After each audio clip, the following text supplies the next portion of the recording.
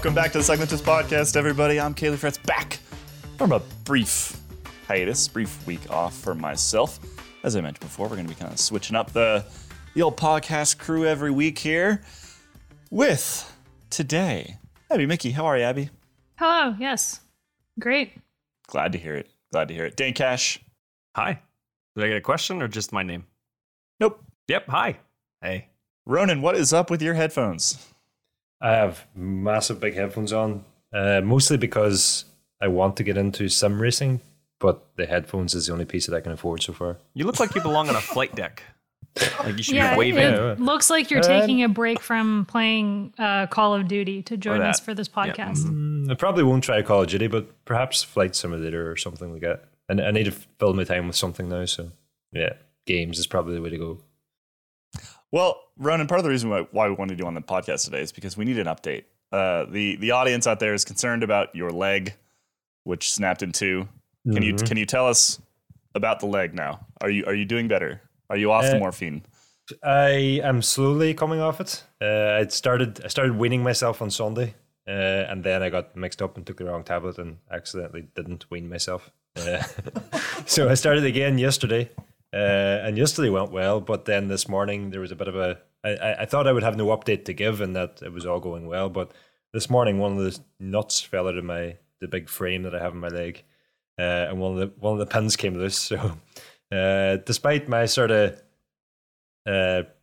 protestation otherwise, the hospital staff insisted that I come in to get it retightened. So I had an unexpected trip to hospital this morning, which did have an upside in that I got it x-rayed again, and it does look like it's progressing quite well. It's still in 2 parts, but it's going in the right direction. That is excellent news. That's fantastic news. For our listeners who are not aware, can you tell them what you did to yourself? All I can really say is I came off my bicycle. How the actual break was so severe, I'm not sure. I have a spiral and a displaced fracture of my tibia and a displaced fracture of my fibula, all of which meant that because of the 2 differing types of fractures in my tibia, I had to get what's called a Lazaroff frame on my left leg, which is basically a big carbon, titanium and stainless steel frame that wraps around the outside of my leg. And from what they tell me, it provides so much support that they could actually theoretically cut out all the parts of my leg in between, and I could still walk using my foot that isn't attached to my body by a leg anymore. But basically, it looks fairly. Why would they tell you that? I think they were just trying to give me confidence in how good it was, but really, it just made me want to leave the place quicker. So, yeah, it looks fairly, it looks dreadful, to be honest, and I believe somebody told me that the guy who actually invented it, I'm guessing his name is Dr. Lazaroff, was jailed for crimes against humanity when he developed this thing until they realized just how genius it was, and then they released him. And now fast forward, I don't know, I guess a century later, I've got one on my leg, and it is actually fantastic. I'm 3 weeks on from snapping my leg literally in 2. I can walk on it. I can pedal. I've turned the pedals over. I haven't actually cycled yet, but I can pedal. They're telling me that I could be running in 2-3 weeks if I want. It's kind of insane how impressive this thing is. I can be running, but they will actually want me using the leg press machine within like 3 weeks, despite the fact that my leg is snapped in 2. So yeah, when you. It kind of explains that, yes, you could actually cut out all the parts of my leg. And the frame still provides enough support that I wouldn't just topple over. I like that your frame is made of, you said steel, carbon, and titanium. You just throw some aluminum in there and you'll have like all the bike materials that you need to really make any kind of frame, Yeah, I'm wondering if they're going to let me keep it. I could perhaps melt parts of it down and meld it into a custom frame. Anyway, we're glad that you're on the mend, Ronan. We're glad that you have your giant headphones and you're going to be spending the next couple months mostly playing F1 on your Xbox. Because it sounds like the bike riding is still a fair ways away, unfortunately. But you'll get back. You'll be back sometime. For sure. Fingers crossed. Let's move into today's episode. We've got quite a lot to talk about. We've got Aussie Road Nats that happened over the weekend, some Caleb Ewan news, some Philippe Gilbert news, some Nibali news, some Vanderpool news, some COVID news, and some Next Hash news. That's a lot of news in today's episode. And then for Nerd Nugget, Zwift might have a premium option, or it is going to have a premium option, may have a premium option. Anyway, we'll get into that at the end of the show. Ronan did some poking around and has info for us. Let's kick things off with Aussie Road Nationals. Happened over the weekend. We got a whole bunch of new national champions. Abby, you kept an eye on the comings and goings down in Australia. Run us through what happened. I did, yeah. The women's race was super exciting in the final 5-7 kilometers, with Nicole Frayne taking the win in a late race solo attack. She is part of the Rock Salt Live SRAM team, and really her whole team was just incredible throughout the day. Every time there was a break or any kind of move, there was one of them in it. They were really active during the whole race, and the race favorite, Grace Brown, really didn't stand a chance with the amount of numbers that they had. Grace was solo. It's always weird when like a World Tour rider is racing nationals by themselves. The dynamics of those races are wonky, but she tried her best and she ended up second. And third was Alyssa Politz, who's a relatively new rider on the Sydney Uni Staminade team. And then fourth was Ruby Roseman Gannon, who's just had an incredible start to the year this year and is it's her debut World Tour season with Team Bike Exchange, and she won the crit on Friday. And yeah, but overall, a good race. There was attack by Rachel Neylan in the final run into the finish after the final climb. You know, they've had this same course for 14, 15 years.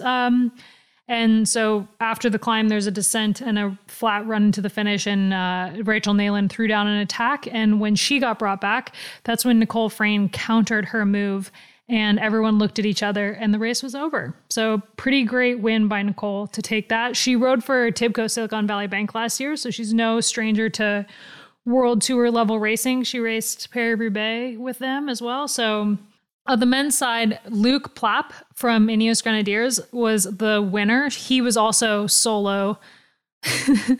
He was also a solo rider. Ronan just held up an Ineos jersey for some unknown reason. Why do you have that just like big fan? Are you a big Luke Plapp fan or a big Ineos fan? What are you a fan of? I was a Plapp fan, and now I'm a fan of both. Apparently, I don't know. Why are you to a answer your Plapp question?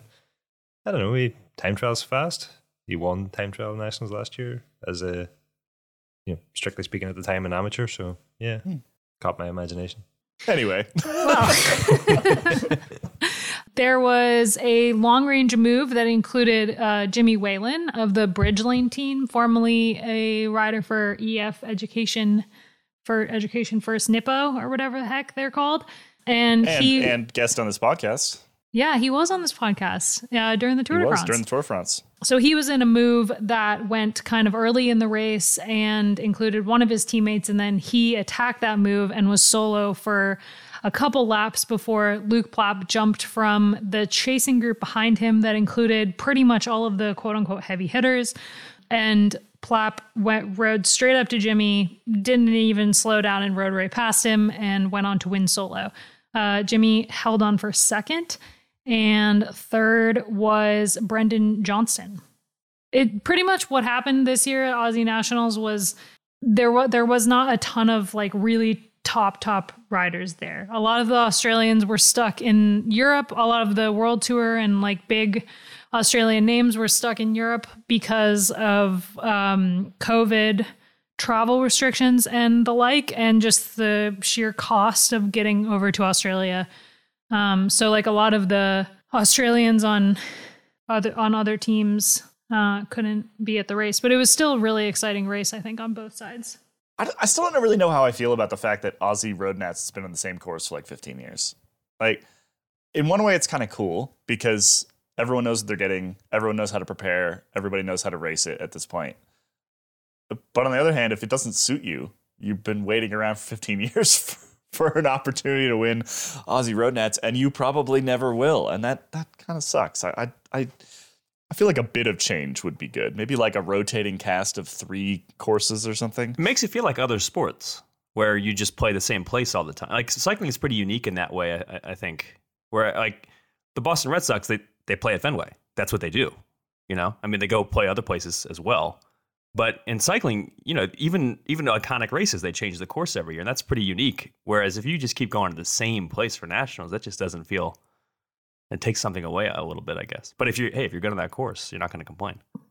Chloe Hosking is one of the most vocal about this. As we talked about it on Freewheeling, that'll be out on Thursday or at some point in the near future, about how she is one of the best Australian cyclists and one of the best sprinters in the world, but she's never won on that course and she never will. And it's kind of a bummer that she's never had the opportunity to race in the green and gold. And there's a lot of riders like that because the course is very, very singularly focused kind of. And yeah, I mean, they even change up the world championships to suit sprinters every once in a while. The Qatar Worlds, that was rough. Not a whole lot of other options in Qatar, to be fair. But at 15 years now, like there will be riders who have gone their full career who had literally zero chance of winning their national championships. Yeah. I think it's kind of lame. Again, just from the outside here, we have precisely 0 Australians on the podcast this week. But from the outside, I think it's kind of lame. Shameless plug. If you listen to Freewheeling, we have 2 Australians, and they agree. And one of them has been the national champion before. So interesting. Well, make sure that you catch this week's Freewheeling then. Head on over and do that. Should we continue on the Aussie bent here and talk Caleb Ewan? Aussie sprinter, no less. Aussie sprinter, no less. What is Ewan doing this spring? That was an unintentional rhyme, but I'm sticking with it. I wasn't sure. It kind of sounded like you meant to, but yeah, Ewan is doing. The Giro, the Tour, and Milan-San Remo are some of his big objectives. I think Worlds as well. But yeah, his Lotto Soudal team the other day came up with a very helpful press release. Maybe a little bit too informative. You know, this is the time of year where teams, they tell you what their main riders are doing during the year. And Lotto sent out a press release that had like full race calendars for all of their big names and then some, like including a few riders that I would not say necessarily are big names. I don't want to name them because that would be kind of mean. Caleb Ewan, though, is kind of continuing to target Milan-San Remo. He's, of course, been second twice there, including last year. I feel like Caleb Ewan kind of got a raw deal because the race was it was a sprinter's race for forever. I mean, you'd occasionally get an attacker winning, but it was mostly a race for the sprinters, like right up until he got good. And then ever since then, it's been a 1 or 2 guys getting away kind of thing.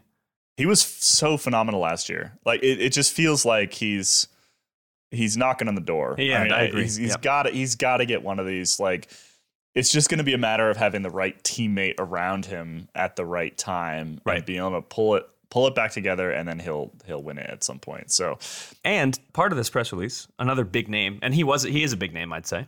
Philippe Gilbert's calendar was also revealed, and I think the expectation is that Gilbert will work for Ewan at San Remo. Who knows? I mean, he could try to put in a big attack or something. Who knows if he'll even be there in the finale at this point? But there was a lot of talk. I mean, San Remo is the one monument that he has yet to win. Gilbert's, of course, won 4 of the 5.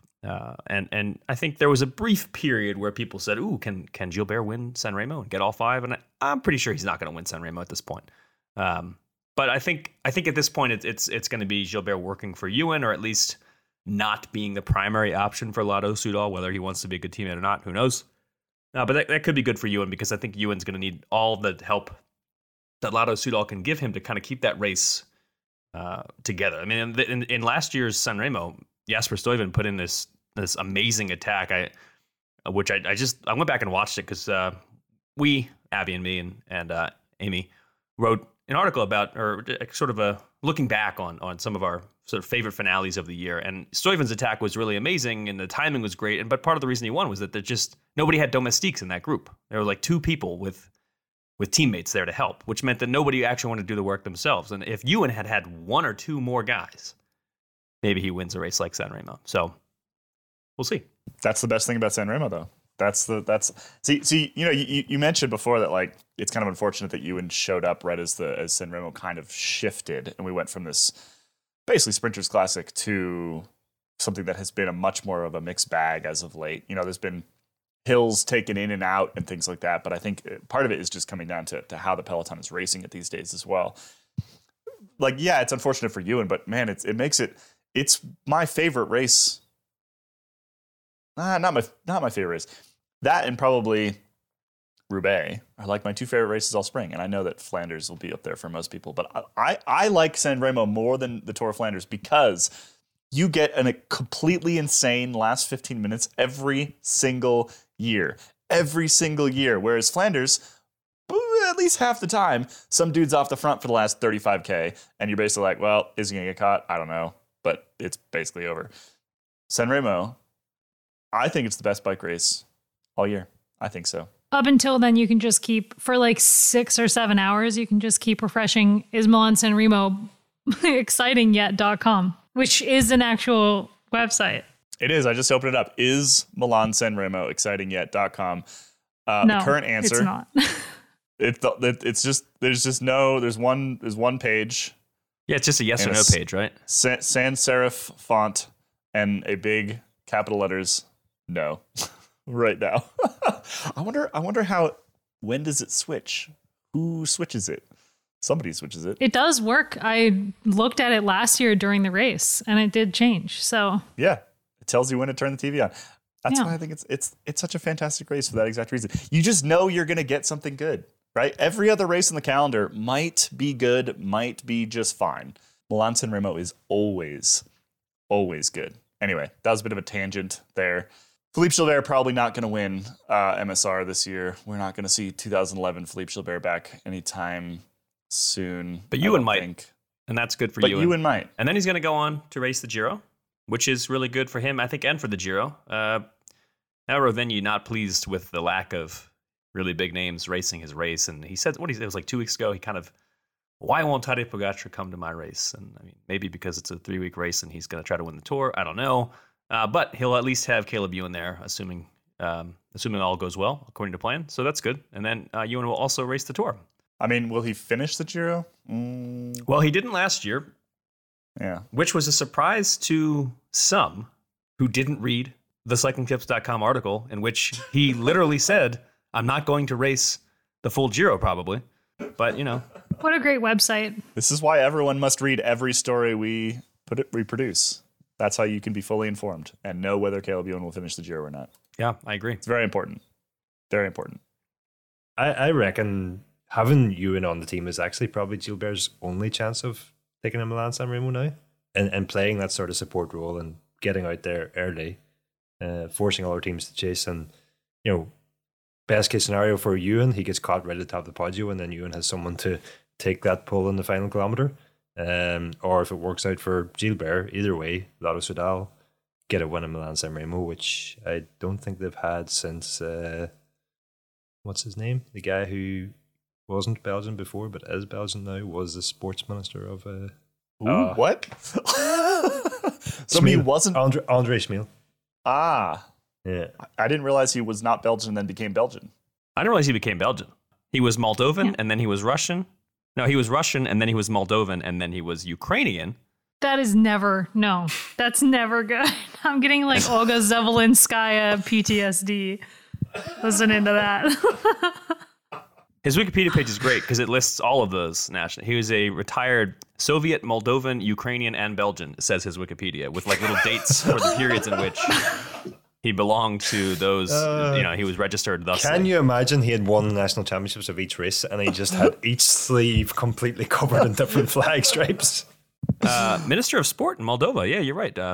Nice. That was a random fact that you just pulled out of somewhere, Ronan. I'm pretty impressed. I am impressed. I am impressed. I've got many books here on cycling. I've been reading them all. That's true. You got a lot of time right now. You're catching up. Back to Philippe Gilbert. I agree that you're right. Like, he needs a Caleb Ewan on the team to have any shot at MSR. I still don't think he has any shot at MSR because, frankly, there are other riders who have similar skill sets and are probably better at this point. But still, I mean, it's possible. It's possible. It'd be cool to see him do it.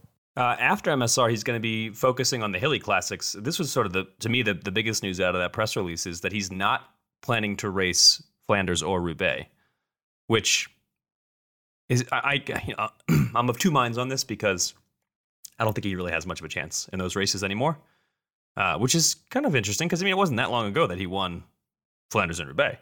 But he just didn't do much last year to lead me to believe that he was going to be able to contend with the likes of, Wout van Aert. He is focusing on the Ardennes, which is the kind of the races that made him famous. The races where he just dominated for a few years. And I think it'd be really cool if he were somewhere near, his best for the Ardennes Classics, and we can kind of see some classic Philippe Gilbert at Amstel or something like that. That would be great. I don't know if that's going to happen, but I'm kind of looking forward to the possibility in his final season. I feel like if you only started following this sport around 2015, you probably don't really know why we're talking about him so much, because it's been a while now since Philippe Gilbert was that. I mean, he was I'm just looking at the Pro Cycling Stats rankings, which we've talked about this before. We tend to like those more than the UCI ones. He was first in 2011, which makes perfect sense because he basically won every single bike race that he wanted to win that year. He was 189th in 2021 and has not, 44th in 2019, 38th in 2018. Had a good 2017. I think that was a contract year, 12th that year. Yeah, he's just, I don't know. We talk about him because he is still one of the greatest of all time, right? Like he that season he had in 2011 was absolutely astounding. But I don't really see him doing much this year, unfortunately. He's just, he's old now. Sorry, Philippe. This could you're not going to do it.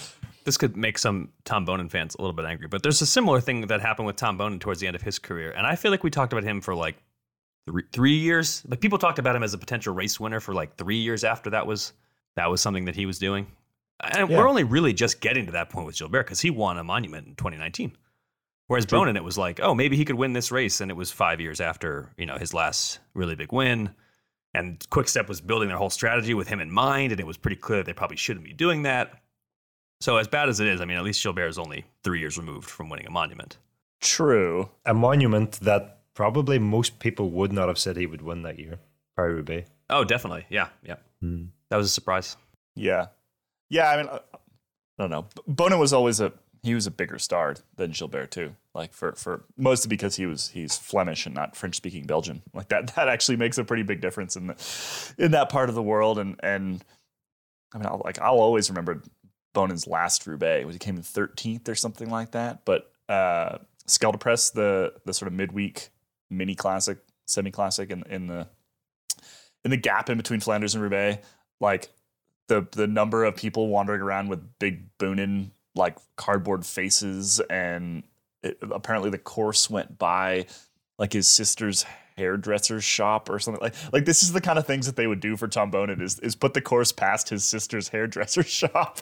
They weren't really doing that kind of stuff for Philippe Gilbert. He also did finish second at Roubaix like as late as 2016, which is pretty impressive. On the other hand, he got out sprinted by Matt Hayman, which is sort of like you're Tom Boonen, which is less impressive. Yeah. But it was, I mean, to finish second at Roubaix, I mean, that's pretty good. I can't really. And Hayman was unbelievable that day. So, if you're up against somebody who's just on the ride of their life, second is not too bad. Should we move on from Philippe Gilbert? Because again, anybody who started following the sport in the last 5 years is going to have no idea why we've been hemming and hawing and hammering on about this for the last 10 minutes. And let's talk about another rider who is definitely going to do incredible things this year, Vincenzo Nibali. Dane, what's Nibali up to in 2022? Well, first of all, we should point out that Nibali was pretty recently second in a Grand Tour. So he may seem like he is past his prime, but I mean he's still one of the riders that you need to be knowing what he's up to in a big race. This season, and this is pretty exciting, he's going to be racing, or at least assuming he's healthy, he's planning to race all 5 monuments, which is something that I think now it might not seem like awesome big deal, but because Tadej Pogačar and Primož Roglič are both really into one-day racing, which is awesome. But there was a really long period, basically a decade, where the Sky Grand Tour riders, i.e. Chris Froome, would not really race one days. So boring. And so the tour winner or the tour contenders were not really doing the one day races really. And Nibali for a long time was really one of the only ones who would. And so now it might seem a little bit more normal, but I think it's pretty cool that he's doing this. This is kind of his thing. He is a monument winner. He's won Lombardia twice. And this year he's going to go all out and even race Paris-Roubaix, which is pretty cool. In addition to obviously Flanders and San Remo and the other monuments. I don't think he's going to do much at Paris-Roubaix. He's 37. Yep. I didn't realize he was so ancient. I apologize. He's like a spring chicken compared to the other guy. Valverde. Yeah. He's no Valverde. He's certainly no Rebellin. But he was top 10 at the Giro last year.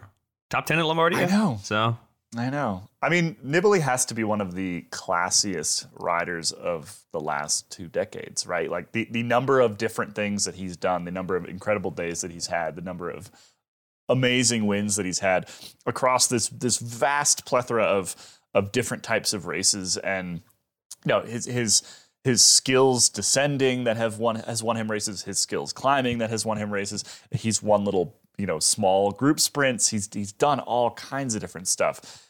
He's just, he's one of the best bike racers of the sort of post-2000 era at this point, right? He has to be. Mm-hmm. Won Milan San Remo, of course.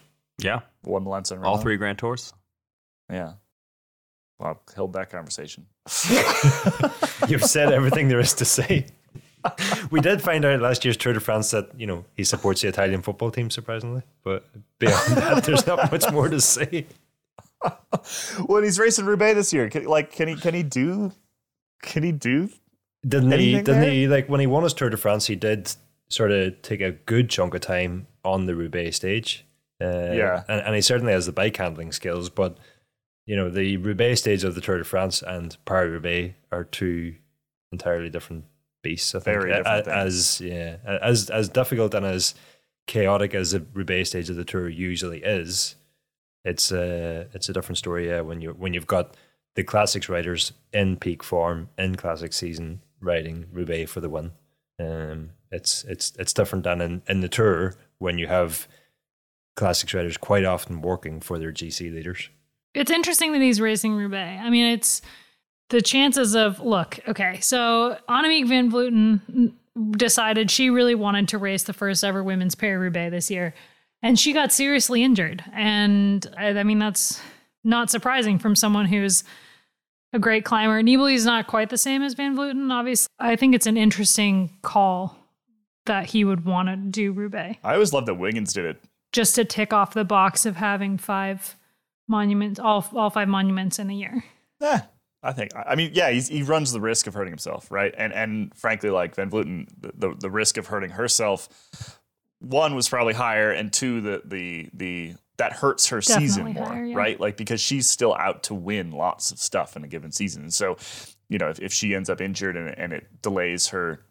Well, in this case, because Roubaix is at the end of the year, if it delays her base season, but in a normal year when Roubaix is in April, if it delays her training, all the way up through, maybe even June, July, if it's a bad injury, that's a really big deal for her and probably means a lot of races not won that she would have won, right? But let's be honest, Nibali is probably not winning a ton of races this year. He may snatch 1 or 2, and so for him, it's sort of like, give it a shot, go for it, why not? I always appreciate riders dropping themselves into races where they don't really belong just because.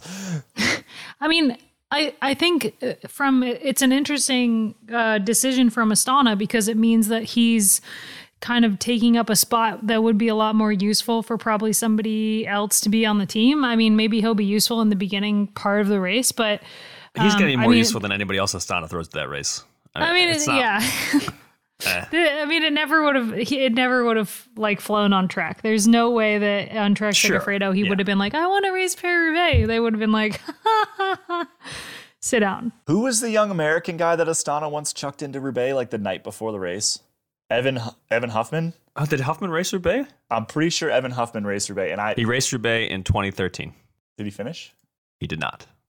But he raced it. He raced in 2014 as well, both years. Yeah. So, but 2013 was he was like he had just popped over, I think via Specialized, which was sponsoring Astana at the time. He came up through kind of like Specialized junior programs and things like that, and ended up with a World Tour ride at Astana. And I remember sitting down at a restaurant somewhere, maybe like somewhere near Compiègne where the race starts. It was myself and Matt Bowden at the time and working at VeloNews, and Huffman had basically been called up. The race is on Sunday, and he'd been called up like on Friday to get his butt up to northern France to go race Roubaix. So anyway, my point being that Astana does not always field the strongest team at Paris-Roubaix. Yeah, but to be fair, Evan Huffman was he was kind of a bigger... I mean, yeah, Huffman's he's won some World Tour races. Yeah. In 2013, he was like young and had literally just shown up from California, and they chucked him in Paris-Roubaix. It went, as you would expect, not amazingly well. I don't think. Yeah, but didn't Cannondale also chuck Phil Guyman famously into Paris-Roubaix one year? I'm convinced that was just a publicity stunt. Publicity stunt? Yeah. I mean, it's a publicity stunt that takes a spot up that could be useful. Yeah. Clearly, they had no other option. I mean, sometimes that's the case, I guess. But anyway, my point being, Astana. I don't think Astana has ever really truly tried to win Paris-Roubaix. I guess I look at team rosters and I think about first of all, my mistake is that women's races only have 6. So I'm thinking, okay, which 6 riders are going to be the most beneficial for this race? And then I think Nibali and Paris-Roubaix? No. Maybe not. Probably not one of their top 6. Yeah. Although you never know. Like I said, he's a classy bike rider. He's been around the block a couple times. I feel like he's probably is one of the top 6 for Astana at Roubaix. Yeah. I mean, that roster's just not really tooled that way. All right. True. All right. We've gone around circles on this one enough. Let's move on to a younger rider who will probably win more bike races this year. Well, maybe. He's got injuries going on right now. We talked about this a bit before. Mathieu van der Poel, knee surgery, Dane, right? Yeah, that is correct. So Van der Poel, of course, has been dealing with back issues for some time. And that's been the main story, is how his back issues have been affecting his early season. Well, his end of last year and the beginning of this year. He had to basically not race cross. He's taking a lengthy break from racing to recover from back issues. And I think the sense that I get is he's got this knee issue. And the team and he as well, and the doctor basically said, well, you're not racing anyway. Let's do some knee surgery. And so that's what they did. He underwent knee surgery recently. Apparently it went fine. We didn't really hear anything otherwise, so I guess it went fine. And I don't think it's going to do too much to his kind of timetable, just because he's already recovering from a back issue. And the team said it wasn't related. But, knee surgery is not easy. It's not fun to go through that, I'm sure. So another sort of thing that he's dealing with this offseason. And another thing that, who knows, might impact his build-up to racing whenever that begins. We don't really know at this point when he's going to get back to racing, when he's going to be healthy enough to compete. And it could, his back issues alone could derail his attempt to race the Spring Classics this year. So this is just another thing for Van der Poel. Yeah, and I know we talked about this in previous episodes, but it's been sort of discussed around, is he doing too much? Is he not taking the breaks that most professionals would take, because he does every single type of cycling, basically, short of like downhill and BMX racing, which he might be fine at. I don't know. Yeah, it's these guys live on the edge, right? They kind of like athletically, physically, they're often on the edge of what their bodies can handle, and if you tip over the edge, it can take a while to come back. So it's unfortunate, and we'll keep an eye on it, but we don't have a ton of additional information at this point in time. So be just speculation at this point. Should we talk COVID? Let's talk COVID. We got a couple COVID-related things happening. We had a bunch of team camps, sort of shortened and things like that. Omicron is ripping through everything at this point. And we also have some rules, some new laws in France around vaccinations. So that's fun. Dane, let's start with we got some camps canceled, right? Is this a big deal? Not really. I mean, it's probably a big deal if you're hoping to get in some training with your teammates, but on the other hand, it's also probably pretty expected. I mean, the team camps, there's a lot of people there, and just knowing what we know about how prevalent Omicron is right now, it's probably not that surprising that a number of team camps, Jumbo-Visma was a big one, and a couple of others, had COVID within the camp. I mean, just statistically not that unlikely. But then the camps are called off, and so these riders then have to kind of do training on their own.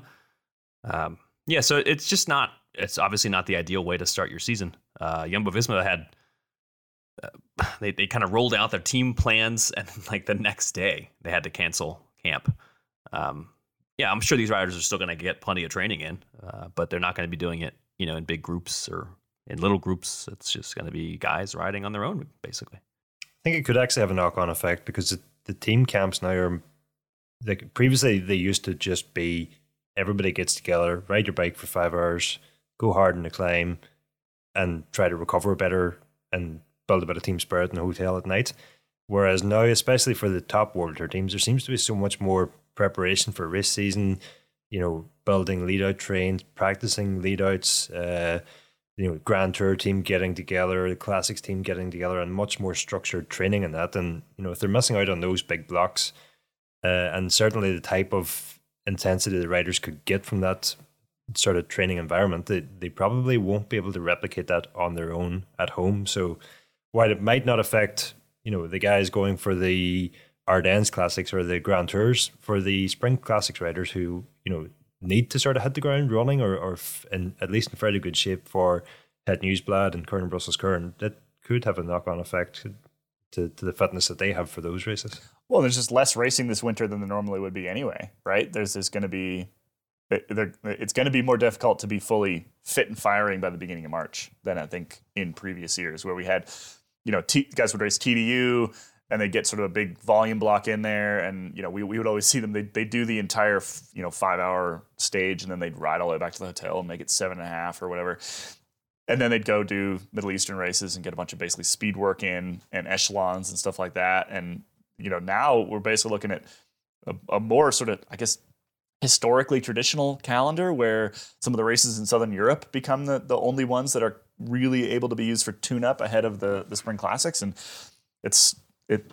back in those days before TDU and before the Middle Eastern races existed, riders definitely came into those early Spring Classics a bit softer, right? A bit less ready to race. So I think it could actually, not just the team camps, but the sort of the way that the whole winter's coming together could affect the way that we see guys racing, gals racing in early March. So speaking of COVID and the way that it's affecting cycling at the moment, France just came out with a new law, or I guess sort of an alteration of an existing law, requiring, well, the end result is basically that most athletes will need to be vaccinated to compete in France. There's some details here, which is, it's primarily related to areas like public stadiums, where France has historically, well, not historically, as for the last 6 months or so, allowed people in, but you need to show either proof of vaccination or proof of a negative COVID test. They have this health pass. It's an app on your phone. You get a QR code. It gets scanned on the way in. It's a pretty easy system. The change now is that they are going to remove the part of that gets you into buildings with just a negative COVID test. So you basically have to be vaccinated to get into sort of big public spaces like that.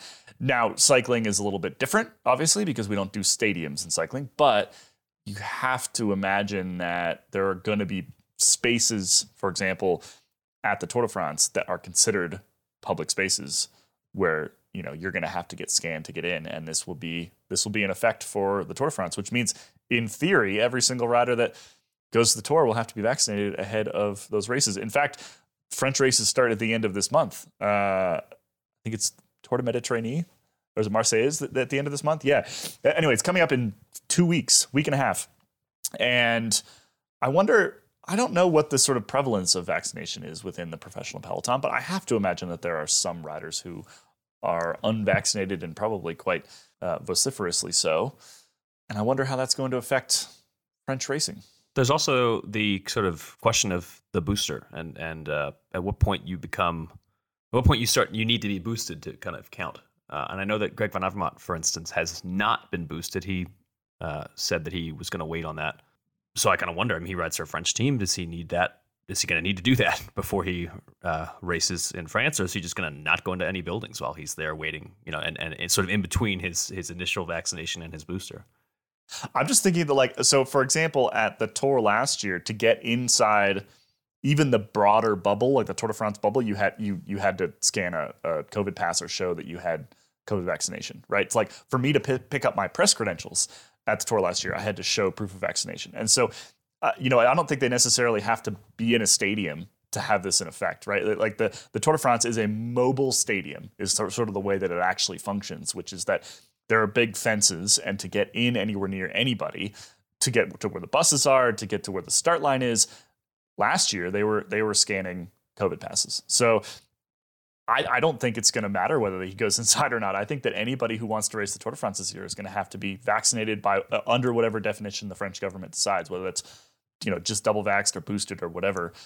And I do think that there's going to be probably a fair amount of backlash against that, I would have to imagine, just based off what we've seen from the rest of the world and, Djokovic and Australia and all the rest of this stuff that's happening at this point in time.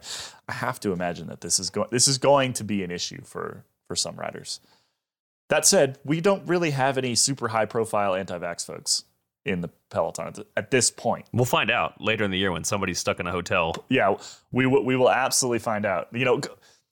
Paris-Nice is probably a pretty good one to sort of, some of the first real big races where big high profile riders are going to show up.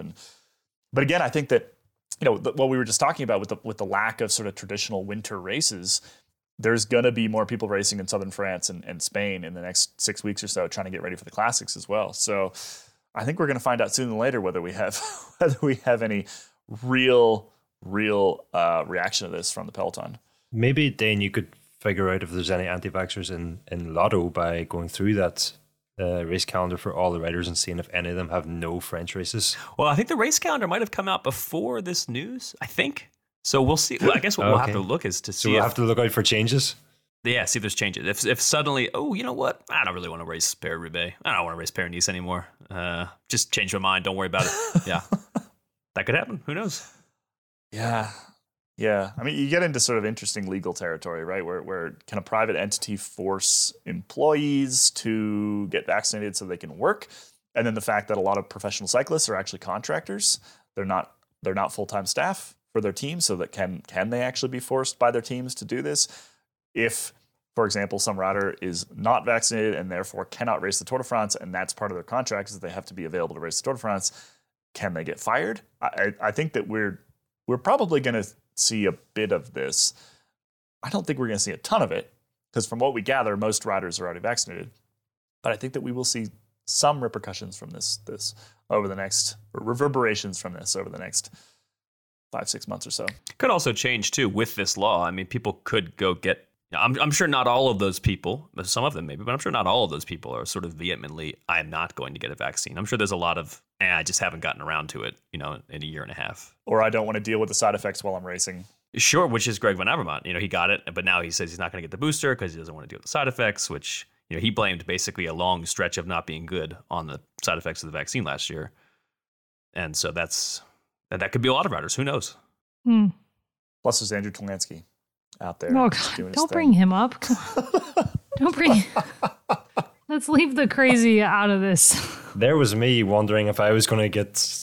I was wondering if I was going to get lynched for saying anti-vaxxers, and you've just gone and said that. So.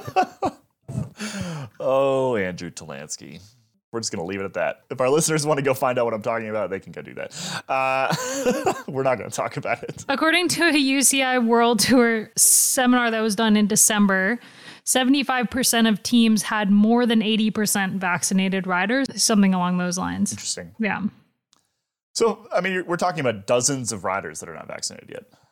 Well, we'll keep an eye on it. That's all we got at this point in time. Last little tidbit here. We don't need to spend a ton of time talking about this because Ian Treloar and I are going to do a little special episode later in the week on this subject. But next hash, Dane, do you want to just sort of tease this for people? Yeah, I feel like the teasing is all that we can. I mean, there's so much to talk about, and I don't think we can really do it justice without basically just saying, "Hey, go listen to some other, fuller discussion, or certainly go read the article." So Ian Treloar has been tracking the story of what the heck happened with NextHash joining and then leaving, basically. Although I don't think leaving. I don't know if they ever officially left. They told the world that they were going to be sponsoring the team that became Quebec and NextHash. That didn't really go according to plan. There were some missed payments along the way. And, were there ever any payments? I think there may have been some. Yeah, basically, you read the story. It's a wild and crazy story. Another one from the Ian Treloar, who's sort of a chief wild and crazy story correspondent. Yeah, he writes it like no one else can, and just there's some details in there that will really surprise you, and it's a really you really feel for the team, but at the same time, some of the questions are right there on the surface. It doesn't take a lot of looking to see that this was probably doomed to fail, from the get-go. So it's a really interesting story, and I think we should just say read it, or maybe wait for more from Kaylee and Ian. It's quite an interesting tale of how this came together and fell apart, and what happened there. Yeah, head over to the website, or like I said, we're gonna have a special episode later this week if you don't like reading. I'm just gonna read the subhead of this story. What's the thread connecting cycling with North Korean military hackers and the adult industry? NextHash, Team Quebec's last title sponsor. So there you go. It's a good story. I read it earlier today, and I was delighted that I now finally understand where the name comes from. NextHash. It's obviously the next hash job for for the people involved here. 5 dad joke points for Ronan, and we move on. We move on to Nerd Nugget. Nerd alert! Nerd alert! Nerd alert! Nerd and alert. Ronan's Nerd alert. true Nerd alert. reason to be on this podcast beyond dad jokes. Ronan, so actually, I think our Velo Club members picked up on something end of last week or over the weekend, and you did a bit of additional poking and prodding and reporting on this. Zwift Premium. What is this, and what are we keeping an eye on here? Yeah, so basically, Zwift or a third party acting on behalf of Zwift, conducting some market research, emailed a survey to Zwift users last week, just sort of gauging their, just collecting market research, I guess, on behalf of Zwift. And last week's was particularly interesting because one of the questions in the survey surveyed Zwift users on how much they would be willing to pay for some Zwift Premium features, or a Zwift Premium with some, specifically some training plan features. This isn't exactly the first survey that Zwift has put out, and they, recently they had a survey that came out that perhaps shouldn't have come out about some hardware they're planning to launch. They've had surveys in the past about pricing, surveys about what sort of features members or subscribers would like to see in future. I spoke to Zwift to sort of see how much should we be reading into this potential Zwift Premium that was mentioned in last week's survey. And the sort of response I got was that basically Zwift are trying to be a lot more proactive with the surveys that they send out, because they realize that in the past some of them have landed quite negatively. I'm not quite sure if they succeeded in this one, because over the weekend the internet kind of blew up in response to this survey that went out. And basically what it was asking members was if they would pay extra for a Zwift Premium that offered them an adaptive training calendar, some customized adaptive training plans to follow, daily AI or machine learning powered workout recommendations, automatic threshold powered FTP detection, which does already exist, but I believe what they were referring to there was a sort of a much more precise way of recommending new updates to a rider's FTP. And lastly, the ability to push workouts that a rider might do on Zwift to their head unit, either Wahoo or Garmin or Hammerhead, to complete those activities outdoors, which is, you know, a huge step away from what Zwift has traditionally been all about. But yeah, that was the sort of offering that was muted in the Zwift Premium. Respondees then had the chance to sort of suggest how much they might be willing to pay for it, starting at, I think, like $30 extra per month. And every time they clicked no, I believe, I didn't get the survey myself, so I haven't actually seen it. But from what I understand, every time they clicked no to a pricing, they were offered a lower price until they eventually got to the price that they agreed they might be willing to pay. Now, you know, I spoke to Zwift yesterday to try and get some comment on this, and is there any, you know, chance of this actually coming to fruition? And basically not even basically, I'll just read out the quote, was from Chris Nook, director of PR at Zwift, told me that we regularly conduct market research to help us develop the product our community wants most. Last week, we conducted a survey focused on advanced training tools. Everything in the survey is purely hypothetical, but it is designed to give us a more accurate read on the demand for such products, which basically means we can't really say a whole lot about this at the moment. It might be happening, it might not be happening. But certainly the internet forums are alive with speculation, you know, from, you know, quite a lot of criticism from some Zwift users that they would rather see Zwift focus on improving their core their core services rather than trying to extend further. To others who are speculating, you know, partnerships or acquisitions of other training platforms such as TrainerRoad or Exert, and then, you know, some forum members tracking Eric Min's whereabouts and sort of trying to come up with conclusions as to which company Zwift might be acquiring from that. Apparently he's in Reno at the moment, which is obviously where TrainerRoad is from, and quite a lot of the features muted here very, very closely resemble what TrainerRoad launched with their adaptive training feature last year. So yeah, who knows? Probably just a kind of space to watch. But Eric Min is the CEO of Zwift, founder and CEO of Zwift. Just to clarify. I should have said that. Yeah. So that would be why they were paying attention to where he's traveling. Mm-hmm. How do they have a? I think Eric he posted something on Twitter or. Somebody stick an Apple AirTag on his bike? Like what happened here? I think he tweeted a location or something. Some sort of social media. Do have locations on them unless you turn that off. Mm-hmm. Oh. Fascinating. So Zwift is poking away at some things that actually, I mean, there's quite a few different companies doing stuff like this at the moment. I mean, we did that podcast with Wahoo on System. You know, they're building a whole sort of like training sort of network platform app thing. And then obviously TrainerRoad, like you're saying, a lot of the things that are talked about in this survey are pretty directly mirror things that TrainerRoad is trying to do.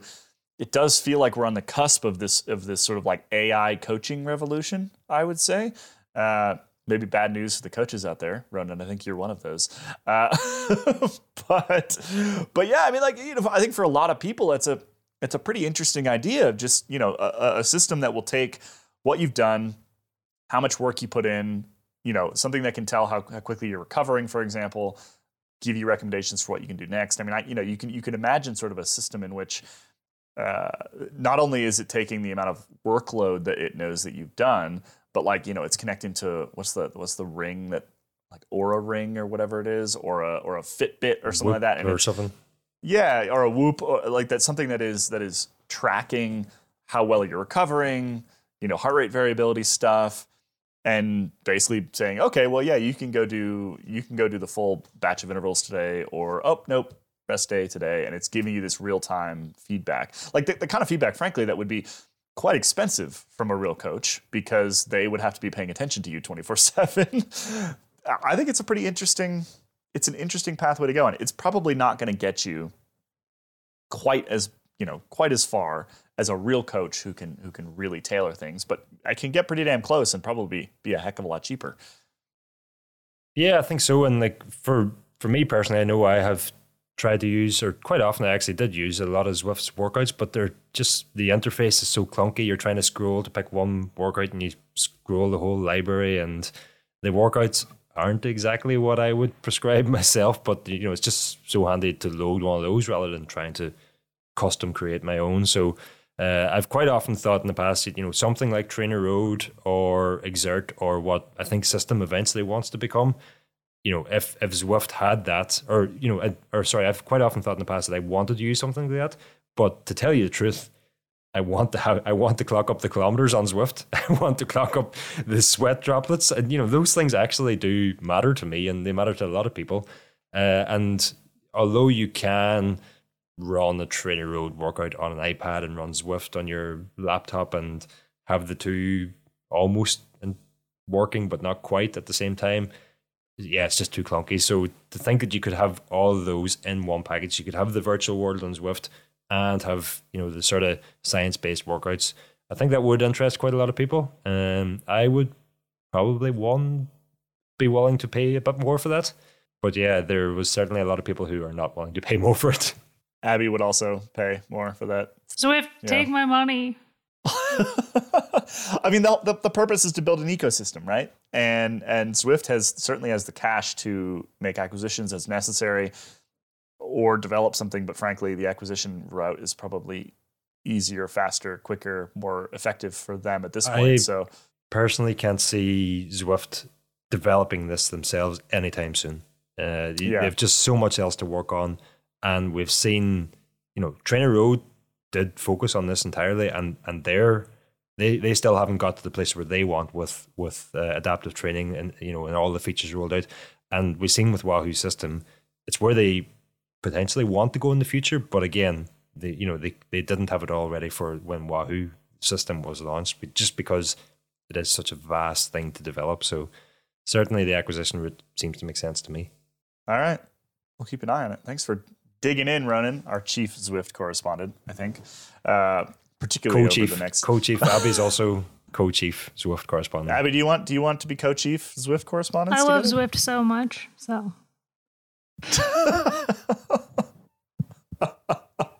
The funny thing is, I kind of have to say that I don't. For me, it's a means to an end. I live in Ireland, and if I want to train well in winter, it's very, very useful.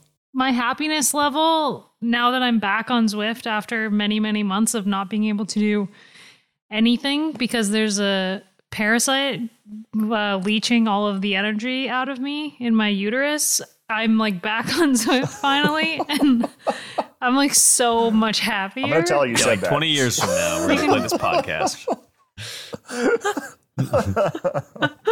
A very cute parasite, but a parasite nonetheless.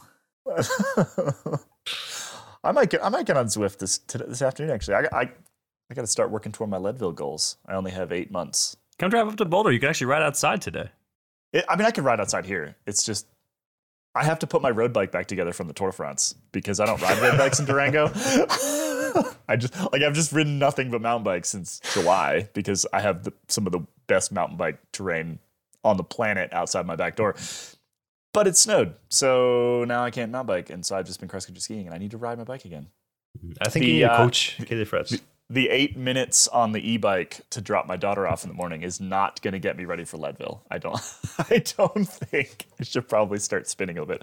I don't know. Skiing with that chariot was pretty sweet. That might get you into shape. Oh, that'll definitely get me into shape. That'll 100% get me into shape. Yeah. We got a Thule.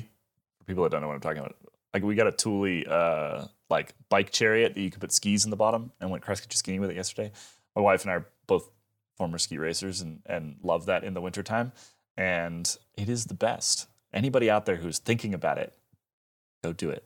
Go buy, and you live somewhere where you can, there's snow and you can ski. It's so much fun. And the kiddo loved it. She was just back there giggling and then fell asleep. That's pretty much ideal. All right. Our final tangent of the day. Let's call it for this week. Like I said, we're going to have a little special episode on Ian's next hash story later in the week. Go check out Freewheeling. Go check out Nerd Alert. Nerd Alert this week had Jeff Kabush on it, which you may have read Jeff Kabush's column on the site last week. Really interesting column. And then the nerds went and called him up about some nerd stuff. So go check out that episode. Abby, freewheeling this week? Yes. Aussie Nats? What else? Aussie Nationals, a little bit of cyclocross. We actually do cyclocross coverage on the Freewheeling podcast. And a conversation with Elisa Longoborghini about Audrey Cordon-Ragot for the Unsung Heroes series about domestiques. Good stuff. All fantastic episodes. Part of the Cycling Tips Podcast Network. It sounds very official when we say it that way, but really we just make a bunch of podcasts every week. All right. Thanks for listening, everybody. We'll be back next week. Bye-bye.